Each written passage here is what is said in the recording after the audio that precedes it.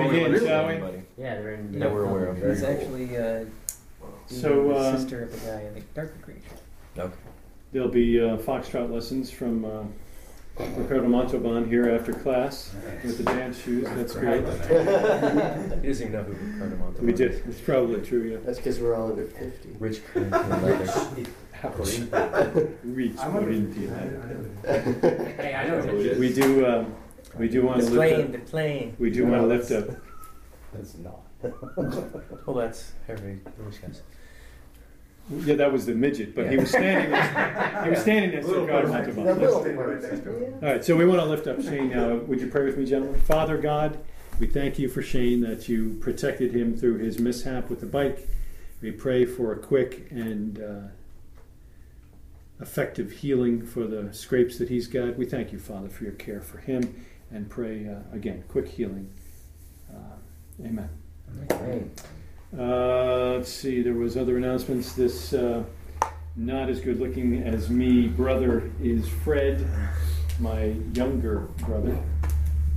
And Considerably.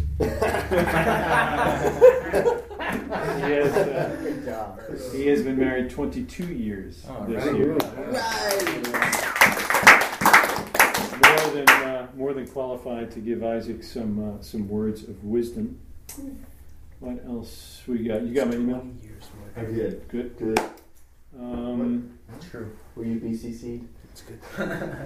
I was not. You okay, Mental? Yes. Should we pray for you too? No. You sure? Yes. It's a tough You road. don't want extra prayer here. I've seen this road. I know what it's like. You're completely distracted. All that. You're focused? You okay? Yeah. All right. Well, screw I love you. You know that. Yes. Okay. Lawnmower. All right. So picking up with a long and fiery tradition of preparing our men to marry. We go around the room and give them some guidance, some helpful hints, and some wisdom.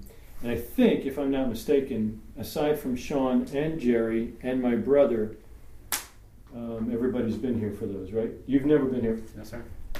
It's not that you can't give a lot of wisdom, but we certainly do want to defer to those that have seen this movie and got the T-shirt. What's this guy? He's got the T-shirt. I did He's one of unfortunately the miss Barneys. a really good class for Brad. You did, yeah. Right. Okay. Right, Exactly. So, but you're sucking it up now. I'm So still running we're off of those recording. We'll be fumes. good. Yeah, all those recordings are available. So we're good there. How many? 32 years? Who, me? The girl next to you. 34. 34 years. Wow. So 34, 30, 27. 27, 24. 24, 22. 6 months. 6 months is half, and 2 years. Okay. So now Gregory holds, -2. along with Joshua, but Gregory holds now probably the gentleman's seat, we'll call it, in that he got this on the receiving end and has now given it back. This will be the second time. So praise God for that. The one that you got, like the line. It's your fault. It's your fault. Fix it. Hard to forget. That one is available online. It's a You should class. start charging for that. If it's in iTunes, it may be labeled explicit. Not for children's ears. Joshua, on the other hand, is in the second gentleman's seat as having received this once, and I believe you helped give on the first one, even though you hadn't been married at that point. So now we're looking for knowledgeable response. So something about giving an answer before the question. Wise men. All right. Seems scientific. So normally I kick it off for about 20 minutes of some kind of soliloquy that bores everybody to tears, but you've already seen this movie. We've got 2 of them online, and Isaac and I have spent an inordinate amount of time talking prior to him getting to this point. So I do want to just share publicly that I am thrilled that you're marrying my daughter. And I'm looking forward to extraordinary and great things from you and my daughter, because I firmly believe that you will be better used by God together than you would be alone. So with that, I'll ask one of the married men to step up with some wisdom. Like too much pointed at me. There, this is better. Yeah, 3 married men on the same couch. That's good. Manny, Mo, and Jack. Yeah. You're okay. You're at least That's right. I only like 4 feet away from him. Yes, sir. Go ahead. I'll kick things off just by mentioning how cool it was. It was either when you had first you started the courtship, or when you were engaged. But I remember you excitedly telling me all about reading 1 Corinthians 7 and Ephesians 5 and like all these cool verses about what a husband should be like and what a wife should be like. And I just wanted to remind you of that, because that will be very, very helpful as you progress through your marriage. Always coming back to the Word is going to be immensely helpful. So that you were off to a great start. You weren't even married yet, so keep that up. That was great. Amen. And in sort of along the lines of Mr. Spurlock's new study about, like, I guess it's not what you say, it's what you do. Like looking at, how something is walked out to really glean like what it really is. Man, I tell you, I attribute most of the success of my own marriage to how many examples of great marriages I have around me. And we just mentioned them all. 20 plus years all over the place. Wow. Just watching, not even asking questions, but just seeing how people talk about their wives, what they do when they first see them, when they arrive at service, or just those little things. You can glean so much wisdom from that, and I certainly have, and I encourage you to do the same. And for the single guys here, if you've seen a pattern of righteousness and great marital life in your parents, in their stead, certainly give that talk. Of course, you don't want to stomp on your dad. You want to, probably let him go first, and then give any dribbles left over. Senor.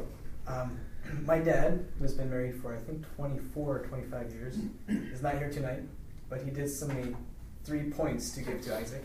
Not 30 pages, but cool. Exactly. So this was a conversation via text message, so I'm glad he was able to, he was forced to condense to the speed his thoughts. And also for Jeremiah, as he's listening, he says, please pass along the following 3 words of wisdom to Isaac and Jeremiah. And all he did is just give me three points here. First point, humility. The second point, he said, hallmark. And the third one, this is pretty profound, he said, shut up. And so I asked I was like, Dad, you really want me to make a drosh on these 3 in your mind? It's like, please give me some more explanation. So he said, to this first point, be humble at all times. And I know that there's so much more he would say, and knowing my dad, he would probably say, you never really know how selfish you are until you have to live with somebody else and share everything. So be ready to fight the flesh and to humble thyself. The second point, he says, for Hallmark, he says, an annual budget of Hallmark cards is still cheaper than alimony. True CPA. True CPA. I guess this point there is spoiling your wife and those little things is really what, at least in seeing the marriage of my mom and my dad, those are the things that just make my mom's day. And it's, you don't have to really be too creative. You just have to be intentional and consistent there. And the third point, shut up. He says, shut up, stupid, and just let her talk. And I know that's very true. And my dad's point here is, he talks about this all the time, is finding the love language of your wife. And I know my mom's is just time. You got to spend time with my mom. She absolutely loves it, just to spend time with all her kids, to talk about how their day went, their aspirations, whatever. So, and generally, I think that's true for everyone. We all have a certain tolerance of how much of what we appreciate as just good quality time, and it always revolves around listening to the other person. So those were my 3 points from my dad, who is only here in spirit. Outstanding. Great. Let me go ahead and tag on to Greg's comments that many of you gentlemen in the room may have this same tendency, but if I go shopping with my wife, at least in years past, I think I'm better at it now. But I'd say, sweetie, what are we looking for? I'm looking for a dress. Well, what does it need to look like? Well, it needs to be green. I'm gone, because now I'm in conquer mode. Green dress, I got it.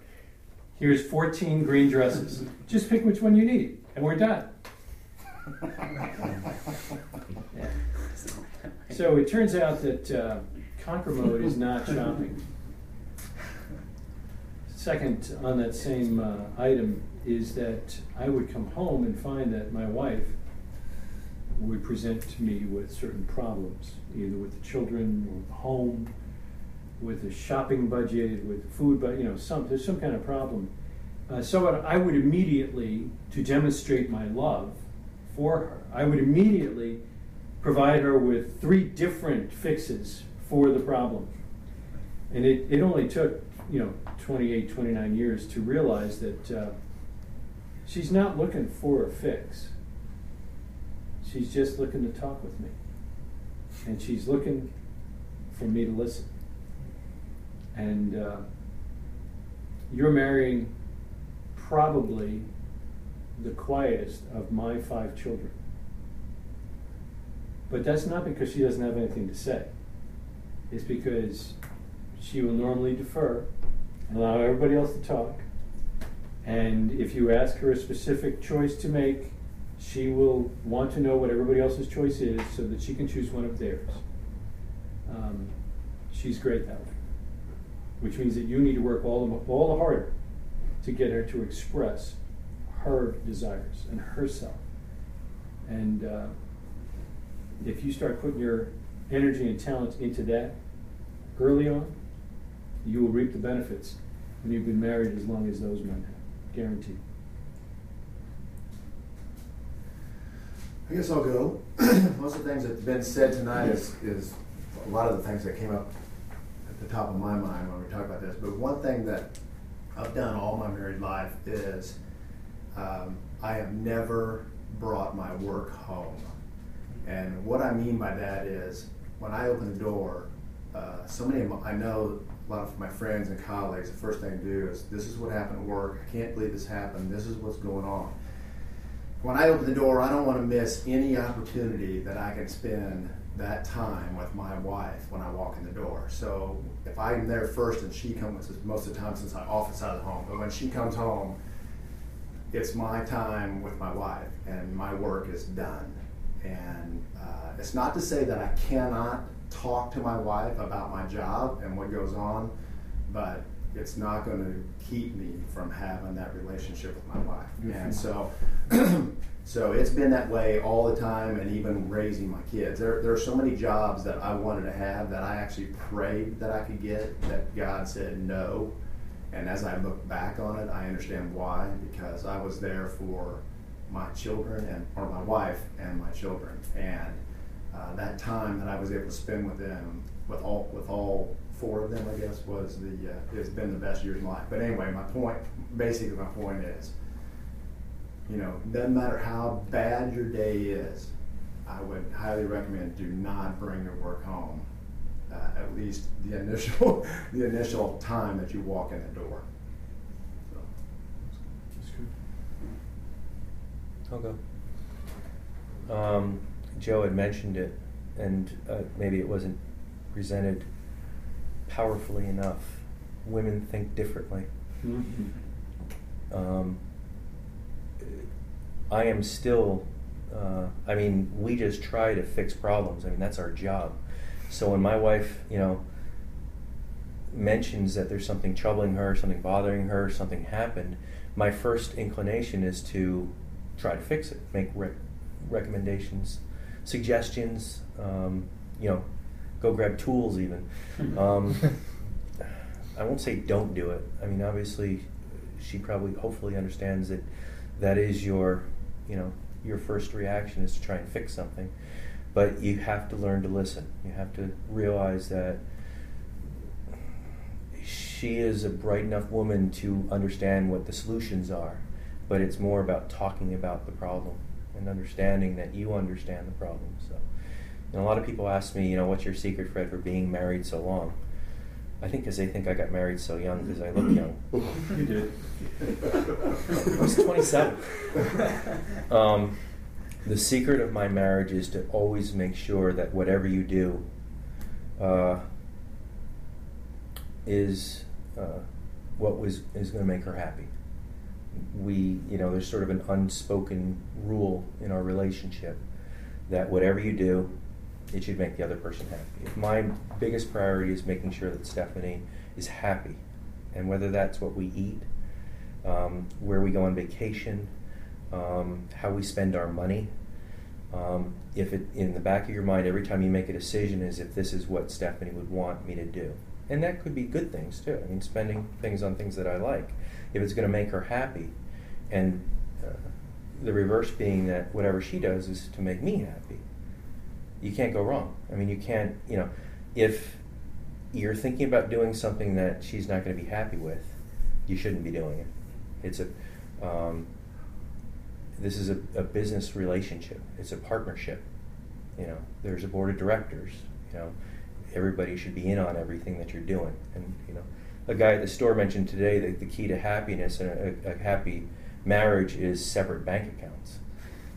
I'm a financial advisor. My first thing is, what? You all own everything. You all share everything. I mean, and even if this is my money, it's really not. I mean, it's a partnership, and you have to respect the other person, respect their needs and what they want. So, I would just say always make sure that whatever you do is she would be pleased with that, and she would respect you for making your decisions. So when you're wondering, should I stay a little bit longer? How much trouble am I going to get in for this? You know what? Just turn around. There's so many other opportunities and so much more happiness. A week down the road, or a month down the road, or 20 years down the road, where it's like, thank goodness I didn't do that, or I didn't even think. And it's silly things. It's whether or not get home maybe before it gets dark and stuff. I mean, simple things, not stupid things. Well, everybody's spent too much money on that, or it's getting home and spending time together and stuff. So always make sure what you do is what she'd want you to do. My wife, when I was working outside the home, would make a concerted effort to get out of the apron, that Mrs. Cleaver wears in the kitchen, and fix up her makeup, fix her hair up a little bit, and prepare for my arrival. She always did. She would clean up the kids so they weren't all gooky, which I hate. And she would go out of her way to make sure that the kids had cleaned the place up and had taught them to prepare for my arrival. And it took years for me to realize that she was going through that and making my arrival pleasant. Her desire was that I would eventually desire to be home rather than not be home. And I think it's a God-given desire, and I think it's a great skill. My marriage quotient went through the roof when I started to recognize, when I came in the door, that if I would just express even the smallest amount of appreciation for that, it meant the world to her. Just, wow, sweetie, you look great, and it is so good to be home. Thanks for taking care of it, watching the kids, that kind of thing. Makes a big difference. I echo that. I know that, like, with my wife, it's oftentimes the small things. If you notice, the floor is freshly vacuumed, clothes have been washed and put away. That's her work, and in a sense, in a way, it's like I'm sort of her boss, and that's her job. And we all want our employers or people above us to compliment us, to reinforce us positively for our work. So sometimes it's hard. My first few months of marriage, I didn't notice a lot of those things because I had gotten used to doing it myself, or things just sort of magically happened in my home because my mom was very organized. So it's like I don't think about it, and I've learned that it's definitely a lot better to point out those small things. I oftentimes, if Juliana packs me a really good lunch, after I get done eating, I'll text her to let her know how great it was. Little things like that, and it means a lot to her. Amen. That's good. Okay, I've got 3. But did you alliterate? Humility, hallmark. No, I like the way Mr. Upham did it, so I'll do it similar. Mine is burn the ships, That's good. cast a vision, Oh yeah, and date night. I can totally get this message. So Closer to you.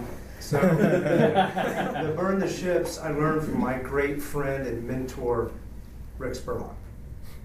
When I was first married, I was probably married about as long as you are now.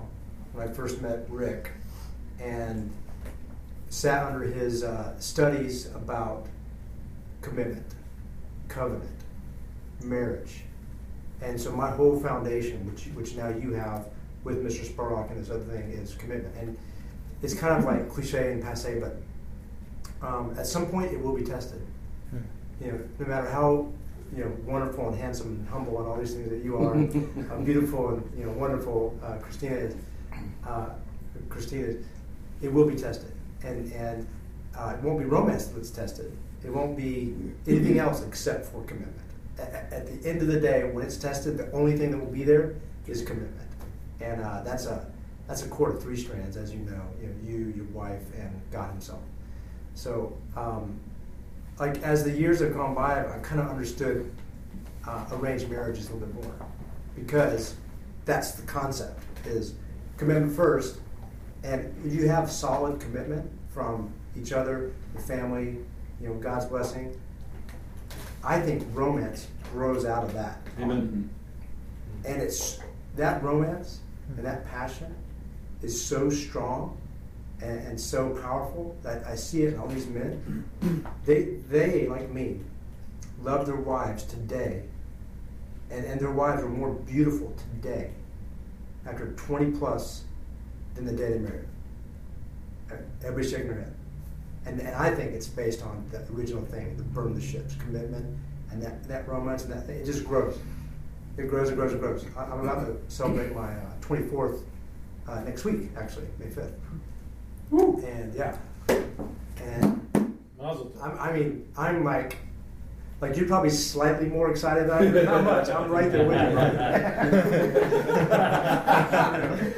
you. So, but I do believe, though, it was thanks to, and I didn't get it until I met Rick. I was already married, and when I met Rick, he taught me that's how God works, and that's how we should work. And believe me, it was tested, and that worked. Like Rick's advice, and Rick was God's agent to tell me what God's advice was, but that has been unbelievable. Okay, that's number 1. Number 2 is cast a vision.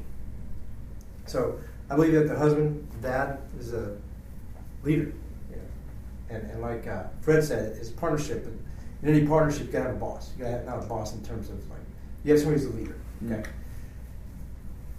And I believe that you have to cast a vision, and instill that sense of adventure on, hey, and that can start with the things of God, but extend to every facet of what we do. I think our wives look at us to cast that vision, and then they partner with us, as Fred said, to carry out the vision. Amen.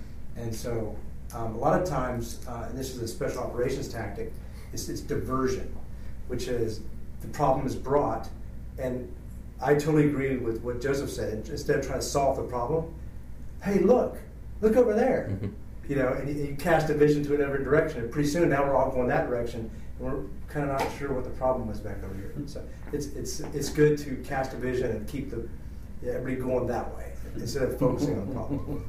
Okay. used that on was me. casting. What's that? It said it's been used on me. Yeah. Yeah. So then the final thing is date night, and date night isn't a thing; it's a metaphor, and the metaphor is that mom comes first. So when you start having kids, don't mess with date night. Don't mess with couch time. That's me and mom's time. Hey, we were here before you guys. And you wouldn't be here without us. That's right. So, mom comes first. Sorry. Tonight's date night. Sorry, we're having couch time. If I may, Yeah. my father of blessed memory raised his children and ran his family such that the children were number one and my mother was number two. And I purposed. My dad was a great dad. I don't know what kind of husband he was. Based on my mom's comments, he was a great husband. But I purposed in my heart that when I got married, my wife would be number one, and my kids would never be better than second. And they've heard that all their lives. So they've seen modeled a commitment there that is uncompromised and unchallenged. And my wife knows it. And that security that she's gained from that over the years, to your point, has been defended. I agree. I think nothing makes a child more secure than to know that mom loves dad and dad loves mom.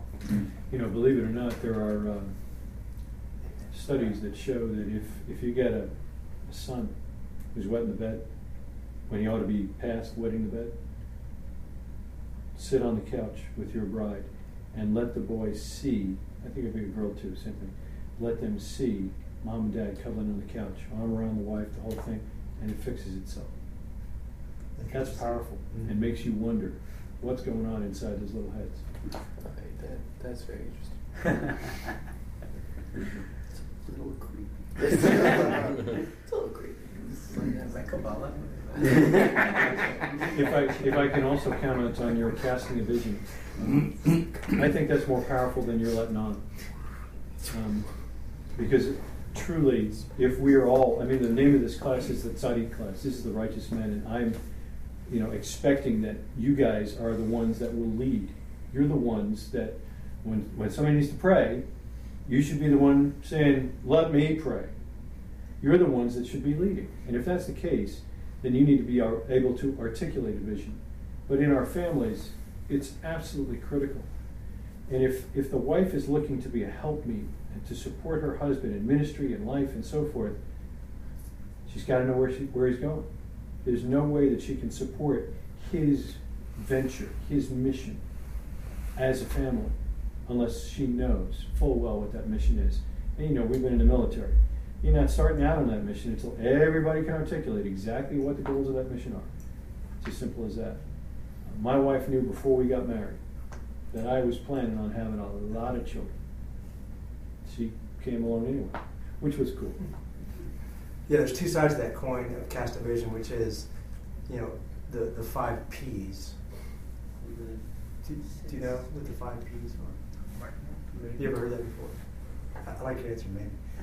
It's prior planning prevents poor performance. So when you cast that vision, I heard it just a little more risque. I heard the 6 Ps. That's what I say.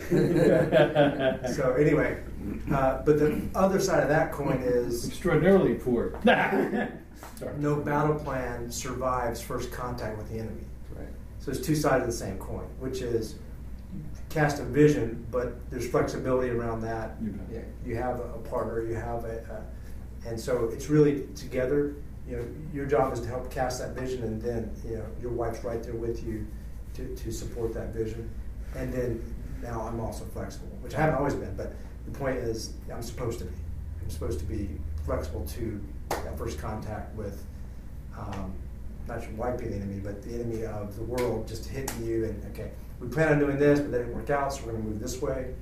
But still, as long as you're moving forward and cast that vision, I think the wife's happy. I think the family's happy. Amen. Yeah. There's a great philosopher, Michael Tyson, Once you get hit in the face, your game plan goes out the window.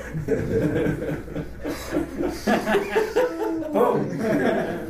Nice. I wish you'd done that in Mike Tyson's voice. That'd have been great. If I could just, because mine was about looking to examples, this just occurred when you were mentioning Cast Division. The first thought that happened was Morgan and I were just talking the other day, and at breakfast, and here was a perfect example of this. She described to me the exact conversation that you had with Morgan and Juliana, and maybe even Christine was there, walking on the beach one summer. The summer before they met me, and the summer before you started the Tzaddik class.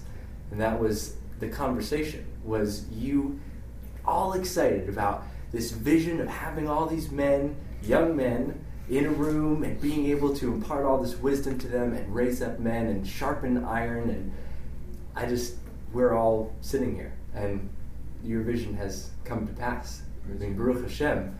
But the girls don't forget that.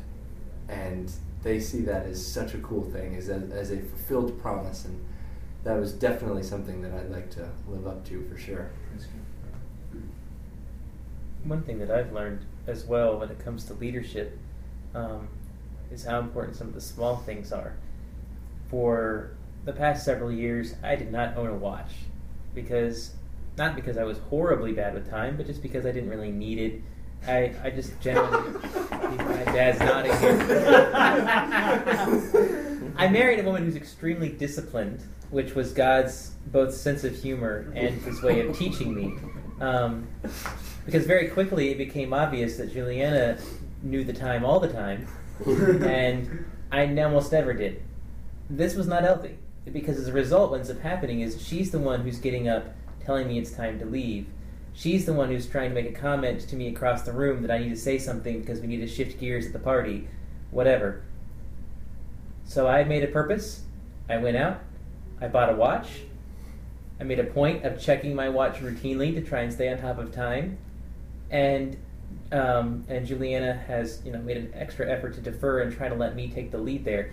Now I'm the one who's keeping track of time when she loses track of it. I mean, cool is that? And it's a small thing, and there's lots of small things. I mean, the other day we were going somewhere. I didn't know exactly where we were going. I'd never been there before. Juliana had been, but she sent me the address and let me take the lead. We were in separate cars because we had come to the same That's place. in the chromosomes. That's not your fault. No, but I'm saying, well, actually, no. My point being is that leadership, I think, finds expression and reinforcement in the small things. Yes. So I don't think you'll have any trouble at all being the leader in terms of making decisions. That's just your personality. You're a good leader foundation.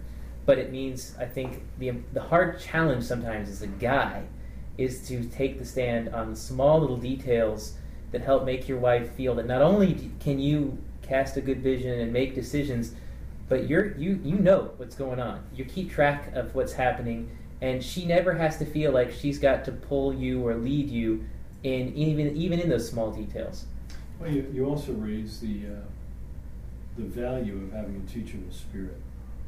If we walk into the marriage thinking that we've got our act together and we're super guys, hey, you know what? You just married reality. She's going to see you in your boxer shorts, and she's going to realize, he dresses up good. He dresses up good. Cleans up well. But she's going to know, as you already know, and as you already know, she's going to know everything sour there is to know about you, better than anybody on the planet, including your parents. Including you. Including me. Yeah. Including yourself. You're going to see things and be told things that, God bless them, they love you enough to tell you. But to your point, it's what makes you better. Mm-hmm. It's what makes you a better man, because you've been given a great woman to help do it.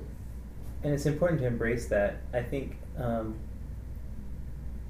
that's a challenge as a man, especially if, and sometimes it's not even something your wife will point out. Sometimes it's just something that you'll be working through, and you'll have you'll realize all of a sudden, oh my, I didn't even see that about myself. And sometimes it's like you have a real gusto and desire to change it because you know it's a problem, you fix it. And sometimes it's a real stinger, and you kind of feel resistant, and you don't like the idea of being, feeling like you've done something wrong and you got to do differently. It's like it worked before. Why does it work now? Whatever. And I think that it's really important to realize that God has you in the marriage to make each other better. Amen. And that means that you have to almost get excited about those moments of reality when all of a sudden you realize I've been doing this wrong my whole life, and wow, I'm a bigger idiot than I thought I was. And because at the end of the day, those moments are to help you become an even better man, just in the same way that God's using you to make her a better woman. I mean, there are things about her that she never knew. There are things that she did that she never saw. So God's using the two of you together to do that. And I'm one of the great things about having a wife who respects me very much is she's always very careful, and if she has to say something, she says it nicely and whatever else. But it's important to be open, whether it's coming from her or whether it's just something like all of a sudden we had this little conflict, or maybe I did something stupid and now I actually have somebody else who's counting on me, and it ruined it for both of us. And it's like, oh, now I have to do something different. I was going to mention it is. I mean, obviously the big things, but it is a lot of the little things too. My wife has threatened never to do my laundry again for leaving business cards in my shirt pocket. To the point where now when she buys me my shirts, she doesn't buy shirts that have pockets. You get done at the end of the day and you're trying to bring your work home with you, and you pull off your clothes and you throw it in the laundry basket or wherever it is, and you got to take the few extra steps to make sure it's sans any paper in any pocket. So, but it is those little things. It's leaving stuff out and not putting things away, and it's not turning your socks the right way, and it is the little things, and it just shows respect, I think, for their efforts. I mean, my wife works like a dog to keep our house clean and the laundry and everything, and I think it just shows respect, making sure that you're doing your part of whatever it happens to be. Obviously, we have all of our responsibilities that we take care of too, but it's supporting them in what they do, and making sure that you thank them for it, but also make sure that you're not getting lazy or being lazy in what it is. So, laundry's a big thing. Good counsel. I appreciate it. I just wanted to say something because. Is he allowed to talk? I'm not going to think so. Yes, thank you, actually, because the reiteration here is that it's your job to make sure your wife is taken care of, and it's your job to make sure your wife is happy, and to not ask her until you're really sure that she's happy. But what we're told in the world is that you're the guy, you should be able to do whatever you want, and when the wife's not happy, well, that's just her fault.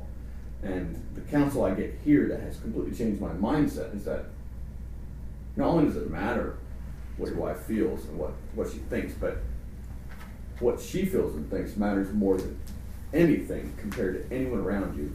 Whether your boss is hounding you because you're not staying late enough, it is your job to let him know or her know that you have a responsibility to somebody. And I appreciate the reiteration that it's your wife you need to be worrying about, even when you have children. Let's just do a quick statistics thing. The sad commentary on our country right now, sad commentary on our faith right now, is that the five guys here who've been married longer than 20 years are in such a small minority in our country, and it is growing smaller by the day. It hasn't gotten better. It gets smaller every day, which should help you to recognize and reinforce the fact that any marriage advice you get outside of a context like this is almost assuredly worthless and bad. They don't have the authority. They haven't demonstrated proficiency to be able to give counsel. And that's usually Simple just as not that. marriage either. That's pretty much everything. That's true. That's true. It's like getting financial And at the advice top from of a that, homeless why Yes, yes, there you go. That's true. It's exactly the same. The church has the same divorce rate. Same as the world. statistics. That's exactly right. It is true. Well, I got one that's may appear comical, but I am convinced it is extraordinarily important. I don't care if you put on a sock and a sock and a shoe and a shoe, or a sock and a shoe and a sock and a shoe. It doesn't matter, because for every man, it's pretty cool, wasn't it? Yeah. For every man, you should expect to actively avoid. I expect you to actively avoid the male cliches that are out there. Oh, well, men, fill in the blank. I don't care what it is that the world thinks about men. We should be always just the opposite. And I've got one pet peeve. I can't stand when I come out of a bathroom someplace and a woman across the room says to me, "Did you put the seat down?" I hate that. I look at them and say, "Of course I put the seat down. I noticed you didn't put the cover down, but I put it down for you." Always put the seat down. Always. Your wife cannot use the toilet with the seat up. Ever. She cannot do it. Always put the seat down so it's ready for her. Now, in our house, I expect that the men are going to put the seat down. And I expect all the women are going to put the cover down. So the men should be putting the cover down too. So if you happen to hurt your leg and you have to stumble into the bathroom because you just cut your arm off with the lawnmower, you can plop down onto the toilet because it's a chair now, not a toilet. So, everybody's talking about the little things. That's a little thing that I think is so easy.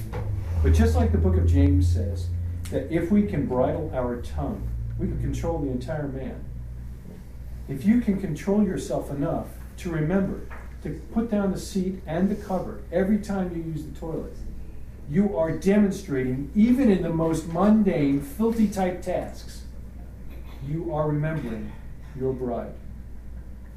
You got her from top to bottom, inside out, every bit of your life, you're remembering her.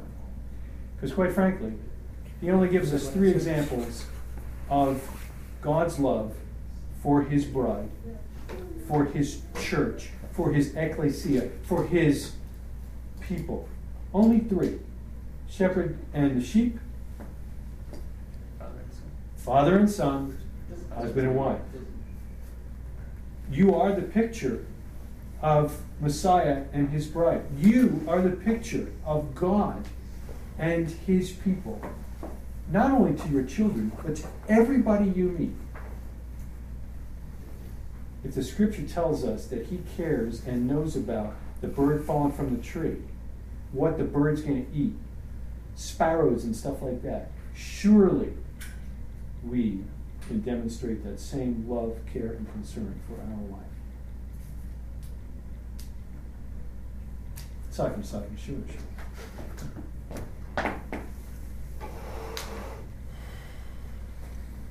I already shared stuff. Come on, give him something. I mean, For the folks in Gastonia. For the Well, I mean, folks in this room, Yeah. for the sake of your own goodness, oh Lord.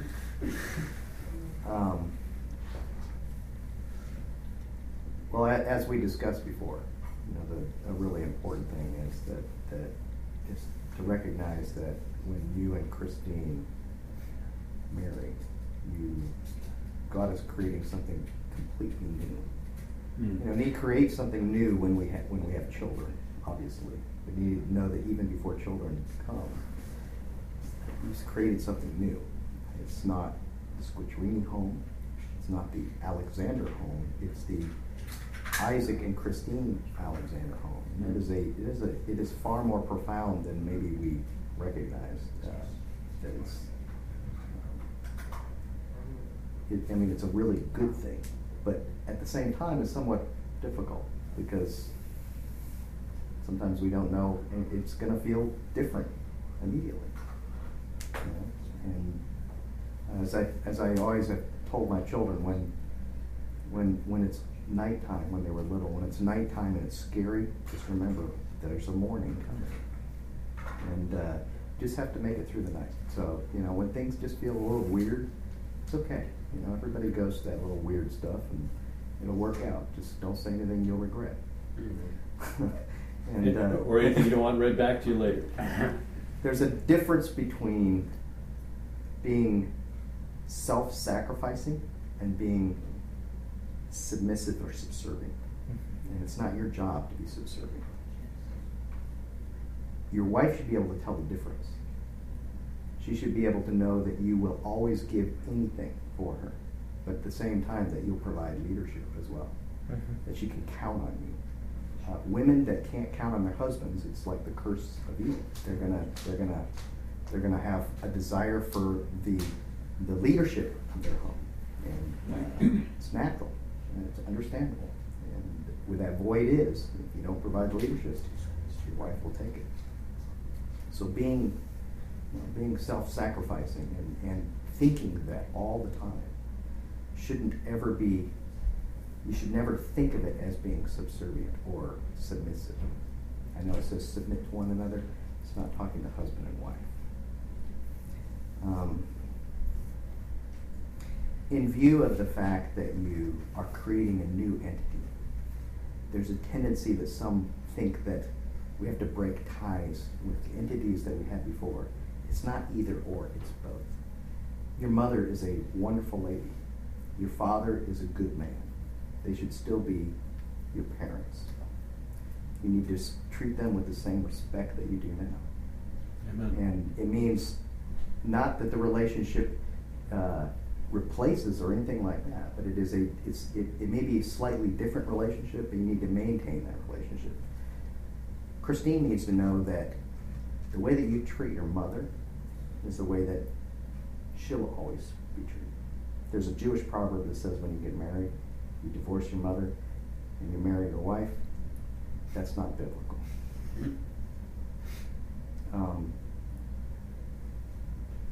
So be cognizant of that, and permit Christine to have that same relationship with her father and her mother. Hopefully both of you be better for it. If marriage is not a goal. It seems like maybe Thursday, finally get across the line. It seems like it. That's the start. Or maybe I could get to the honeymoon. It's like that'd be great. Then we'll go on through our life. Marriage is not that way. It's not punctiliar. It's such a journey. You are not marrying the same woman that you'll be married to 50 years from now. That's true. And you won't be the same man, hopefully. And you need to realize it's not your job to make her the woman she's supposed to be. Neither is it her job to make you the man. That's the way that it works. It's mutual. But your job's only to improve yourself. So if you see something lacking in your marriage, then the answer is you need to step up and do more. It doesn't mean all the responsibilities on you, but I promise, because it's mutual. It's a weird thing. Because it's mutual. Once you invest in that kind of activity, your wife will do the same. Without you even saying anything. And that's why, the advice to the wife is actually not bad advice to the husband as well. Where it says in 1 Peter that without a word she's able to convince her husband. Or without a word she's able to influence him in a positive way. That's actually really good advice for both, especially for her, because the tendency is men basically, if they're not happy, they don't say anything. Women, generally, if they're not happy, they do. But both need to recognize that if you want improvement in your marriage, then the goal is that you need to improve yourself. Think about the things that bother her, and then work on those. And I think that's it. If you don't mind me putting you on the spot, there was one thing you did mention I think a lot of the men would like to hear. The expectations. Expectations? Yes.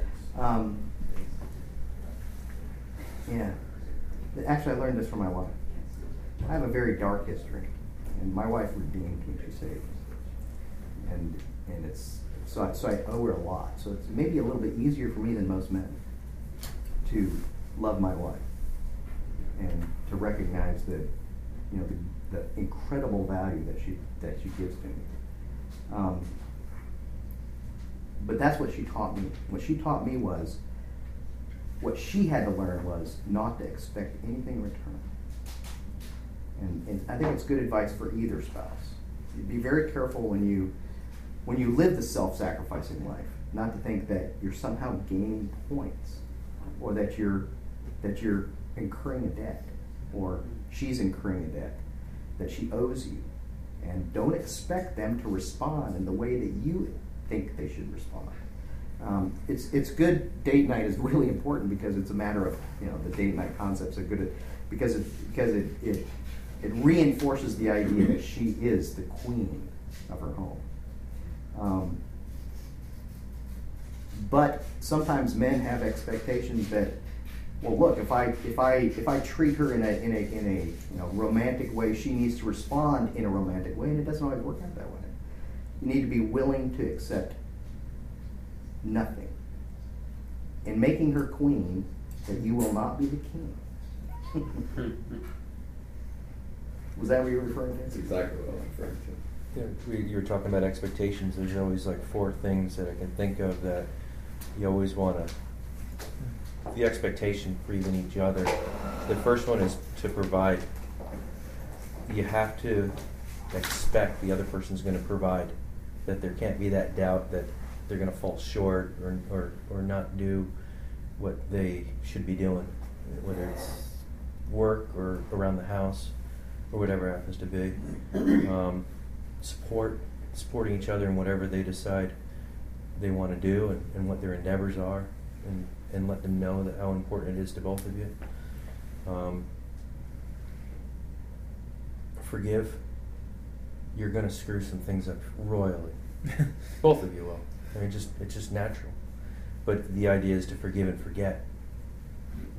Never let it hang over, or never bring it up again. Support, sacrifice, share. To share everything.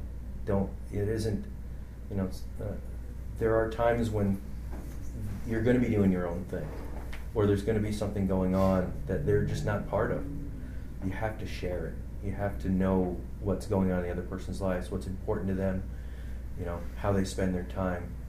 Because what'll happen is you suddenly, you don't know what's going on. You don't know what they're thinking about anymore. You know, the next thing you know, you're going to bed at night and you don't even know how their day was.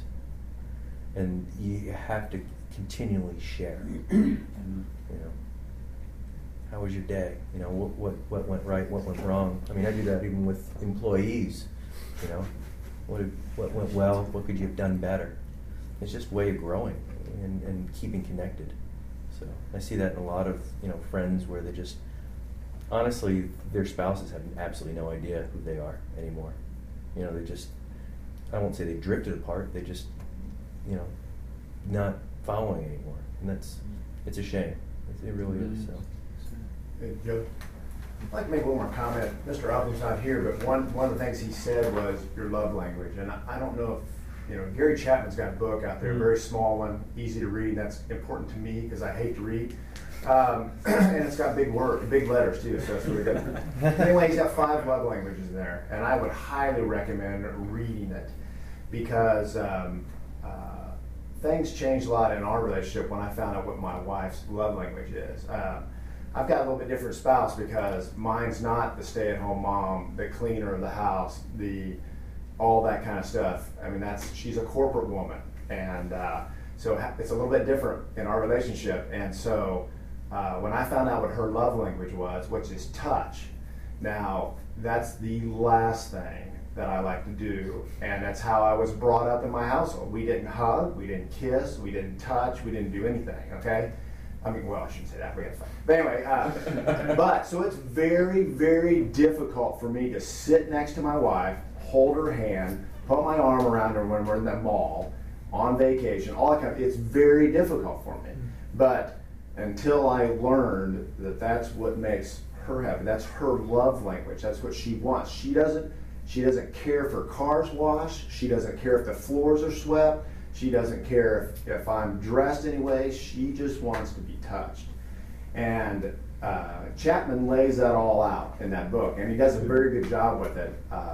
And I would highly recommend it. And then, and a lot of times people have two different love languages, one they give and one they receive. And sometimes they're the same, sometimes they're different. But I'm glad he brought that up, because that is a tremendous life lesson to know what your spouse's love language is. And if you can capture that and really hone in on what that love language is, great. I want to, did an awesome book. It was curious to me, the biggest thing I got out of the book, aside from learning my wife's, was the realization that it wasn't the same as mine. Right. And I just kind of assumed if God put us together, it means we're compatible, and therefore what pleases me pleases her. And the way I show that I care is the way she wants to be shown that it doesn't work like that. In fact, I don't think I've ever met a couple that have the same love language, ever, not even once. Huh. It's amazing, so to know that kind of deal is pretty cool. Opposites attract. Yeah, I guess we're drawn so. to people who are different. Oh, are you the same? Yeah. Pretty much. Give it time. I got one. Anybody more? Good. Along those lines, keep in mind that while the love language concept is really helpful for framework, be really observant and ask questions to learn the details.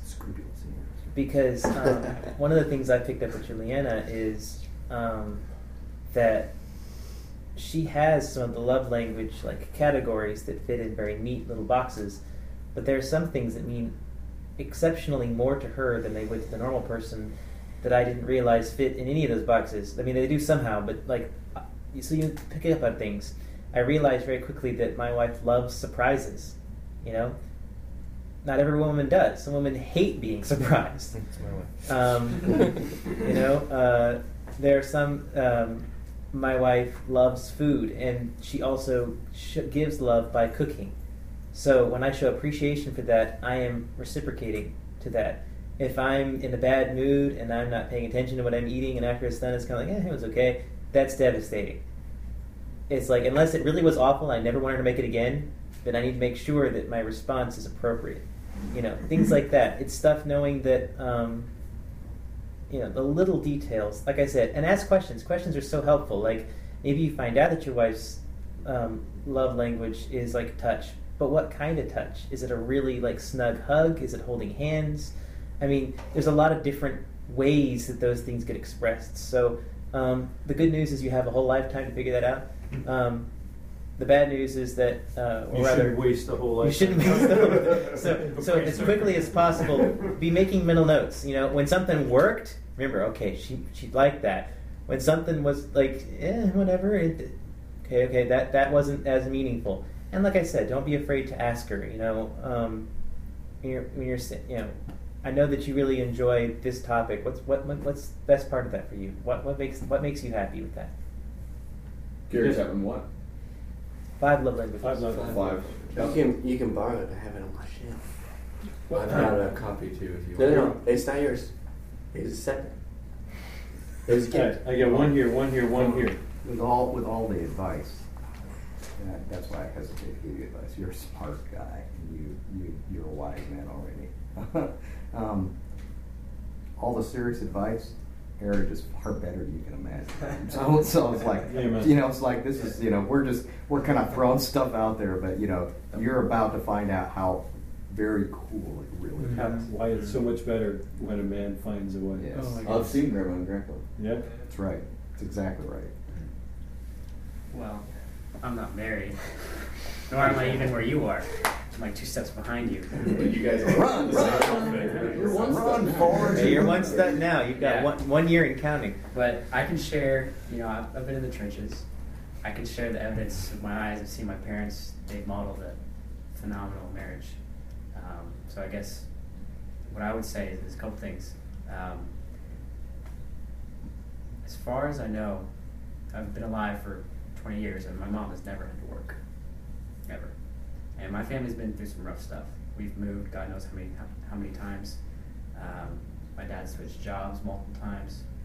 He has 7 kids. But never Yeah, once. he has commitment issues. But never once has my mom had to work. And the message there isn't so much that women shouldn't work, but it's more that you're the provider. You're the man responsible with the, making sure your children are fed, and your wife has, the means to take care of her home. So that's a big lesson that I learned just from serving my father. And coupled with that, also, when we went through those hard times, I was younger. At the time, when I was going through it, it didn't seem bad because he was so optimistic. He was like, "This is not a problem. Done this before," when he hadn't. Sounds just like him. We're gonna get through this. And then at the time, I was like, I don't know how old I was, but at the time, I was like, oh yeah, it's no big deal. But looking back, and I realized how big of a deal it was, because now, I'm living on my own. I'm seeing how scary life is when you're the guy who's, hey, I can't. Everybody's pointing at you. You're the guy, right? So, that's another big lesson I learned from my dad, which is, always look on the bright side. It's always better, and it'll get you through a lot of stuff. Yeah, morning's coming. Christine's teaching me that. And I was a pessimist when I met her. I She's was a complete optimist. too. Trust me.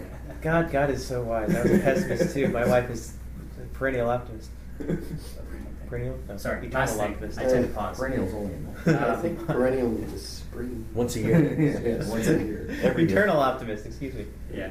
So last thing, this is something I learned from Jenny. A lot of men here said it. You can't. There's nothing more valuable than sitting down and just talking. There's nothing more valuable. I see Jenny once a month, and we've done that for a year. And what's gotten us through that is talking to her every day, at least for an hour, if not longer. Nothing beats it. There's no substitute for just talking to her.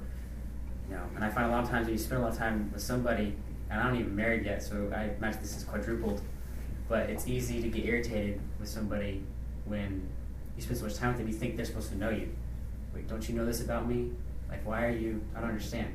Why don't you know this about me? And I've been blessed a lot of times when I'm having that moment, and I step back and I say, okay,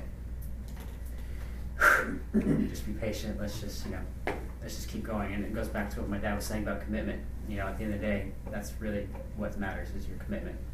You love her, but in the hard times, it's the commitment, and what gets you through that is spending the time and talking. That's what's worked for me. Good counsel from a single man. Impressive. You make a good husband. Do you have some? Yeah, I was just going to second what Fred said about forgiveness being a word between husband and wife, and you eventually will teach the kids that, hey, tell your sister you're sorry. And then, hey, tell her that you forgive them. But they need to see it in us, and that combination's built now when there is no kids. Forgiveness has to be a word, because just as Fred said, you're going to mess up, and she's going to mess up. And so you're going to have to forgive her, she's going to have to, and she's going to forgive you. And the other thing I would say is, I've read the same book. It's a good book. Amen. About language. It's good. I'll close up with just a couple of points if I could. First, we didn't do this all the time, but I think you all have experience that I can raise my voice pretty well. I believe it. Yeah, for sure. So if my wife and I have an argument, I'm not 100% on this, but I hope that Peter and my daughters can say honestly that if we've argued, we've taken it into the bedroom, aside. I won't argue with her in front of that. And in the times where I've mistakenly done that, I have come back and publicly, in front of the family, said, I spoke to your mother in a way I shouldn't have in front of you, that kind of thing. Secondly, if we argue, you can normally hear me. I don't know if you can hear my wife, but I know you can hear me. And I've tried to make it a point whenever that's happened, and it is pretty rare, to come out and share with the kids what we're arguing about. What it's okay. And we're not getting a divorce or anything like that, this is what we were arguing about. This was my point. This was your mother's point, and Chocolate. your mother I was vanilla. right. Your mother was right. Whatever it is. So all that just to say that some of the men here may disagree, but I believe that as we've tried to express, it's not all peaches and cream all the time. But to Rick's point, there's nothing better on the planet, and it's worth fighting for. And I have made the point for the past 30 years, if my wife and I get in an argument, if we get in a disagreement, which quite frankly is normally because I'm an idiot, because it's my fault, we're not going to go to sleep. It doesn't matter how tired we are. In this house, we're not going to sleep until we got it resolved. If that means we're sitting up on that bed until 2 or 3 o'clock in the morning, we're going to work it out. 100%. 100%, because we are not going to ignore it. Not even once. 30 years. Not even once. So I close with this, just an example from my own life. I'm not trying to lift myself up. I certainly don't have my act all together. But I wonder if anybody in here, I mean, you can see that I'm putting a lot of time into our garden. A lot of time. An inordinate amount of time. I'm also building time. I wonder if anybody in this room knows why I'm in that garden. Really? Yeah. Oh, okay. Did I tell you this right? Well, I think you I can give. Your daughter shared. Ah, okay. Well, for those who don't know, I was going to do the advice and just tell a story, but he's going to do better. So. I do not appreciate gardening. I don't like to get dirty. I eat pizza with a fork and knife. Going out there and doing that is not my thing. I am out there gardening because my wife loves it. And we have nothing in common. Aside from our home and our children, our faith, we don't do anything together. We played racquetball together when we first got married. That's it. As my children are beginning to leave, I'm investing time in that woman. And it's been the greatest time I've had in our whole marriage. Because we are doing it together, we're planning things together, we're working out there together, we're sweating together, we come back in and we have a satisfied, we did this together thing. That's why I'm doing it. Because I'm investing in my marriage. Because it never gets to the point where you can just say, I got a great marriage, I don't have to do anything about it anymore. I'm at the 30-year mark, and I'm investing for the next 20 years. Comments, anything? I'm good, thank you. Fair enough. And you're standing up, that's good too. Yes? One just comment.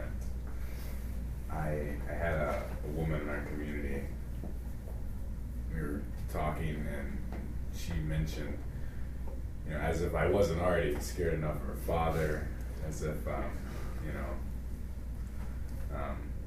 wasn't John was probably gonna booby trap me or something in my house one night. Brings Israeli, officers to her. As if that was enough. She looked at me and said, if a marriage fails in this community, we've got no excuses. Wow. Words of wisdom there, buddy. That's all I got. Wow, that was a really high note. Yeah. If something upsets your wife, it is not her problem, it is yours. Don't, I know that, they will have their opinions and feelings about things. They're not wrong, they're theirs.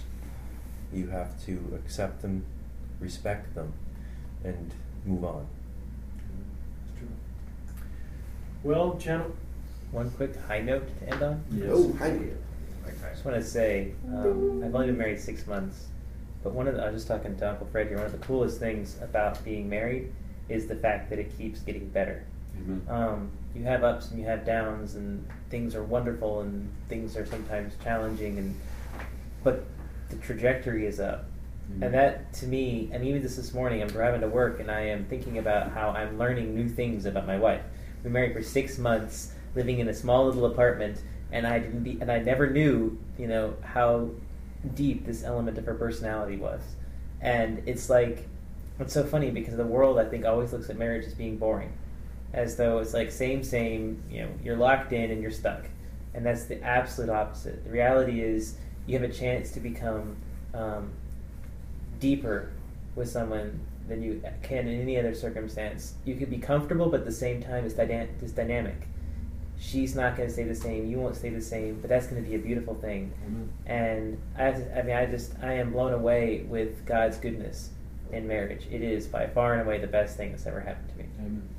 I was married 28 years before I knew that my wife likes when I haven't shaved for a day.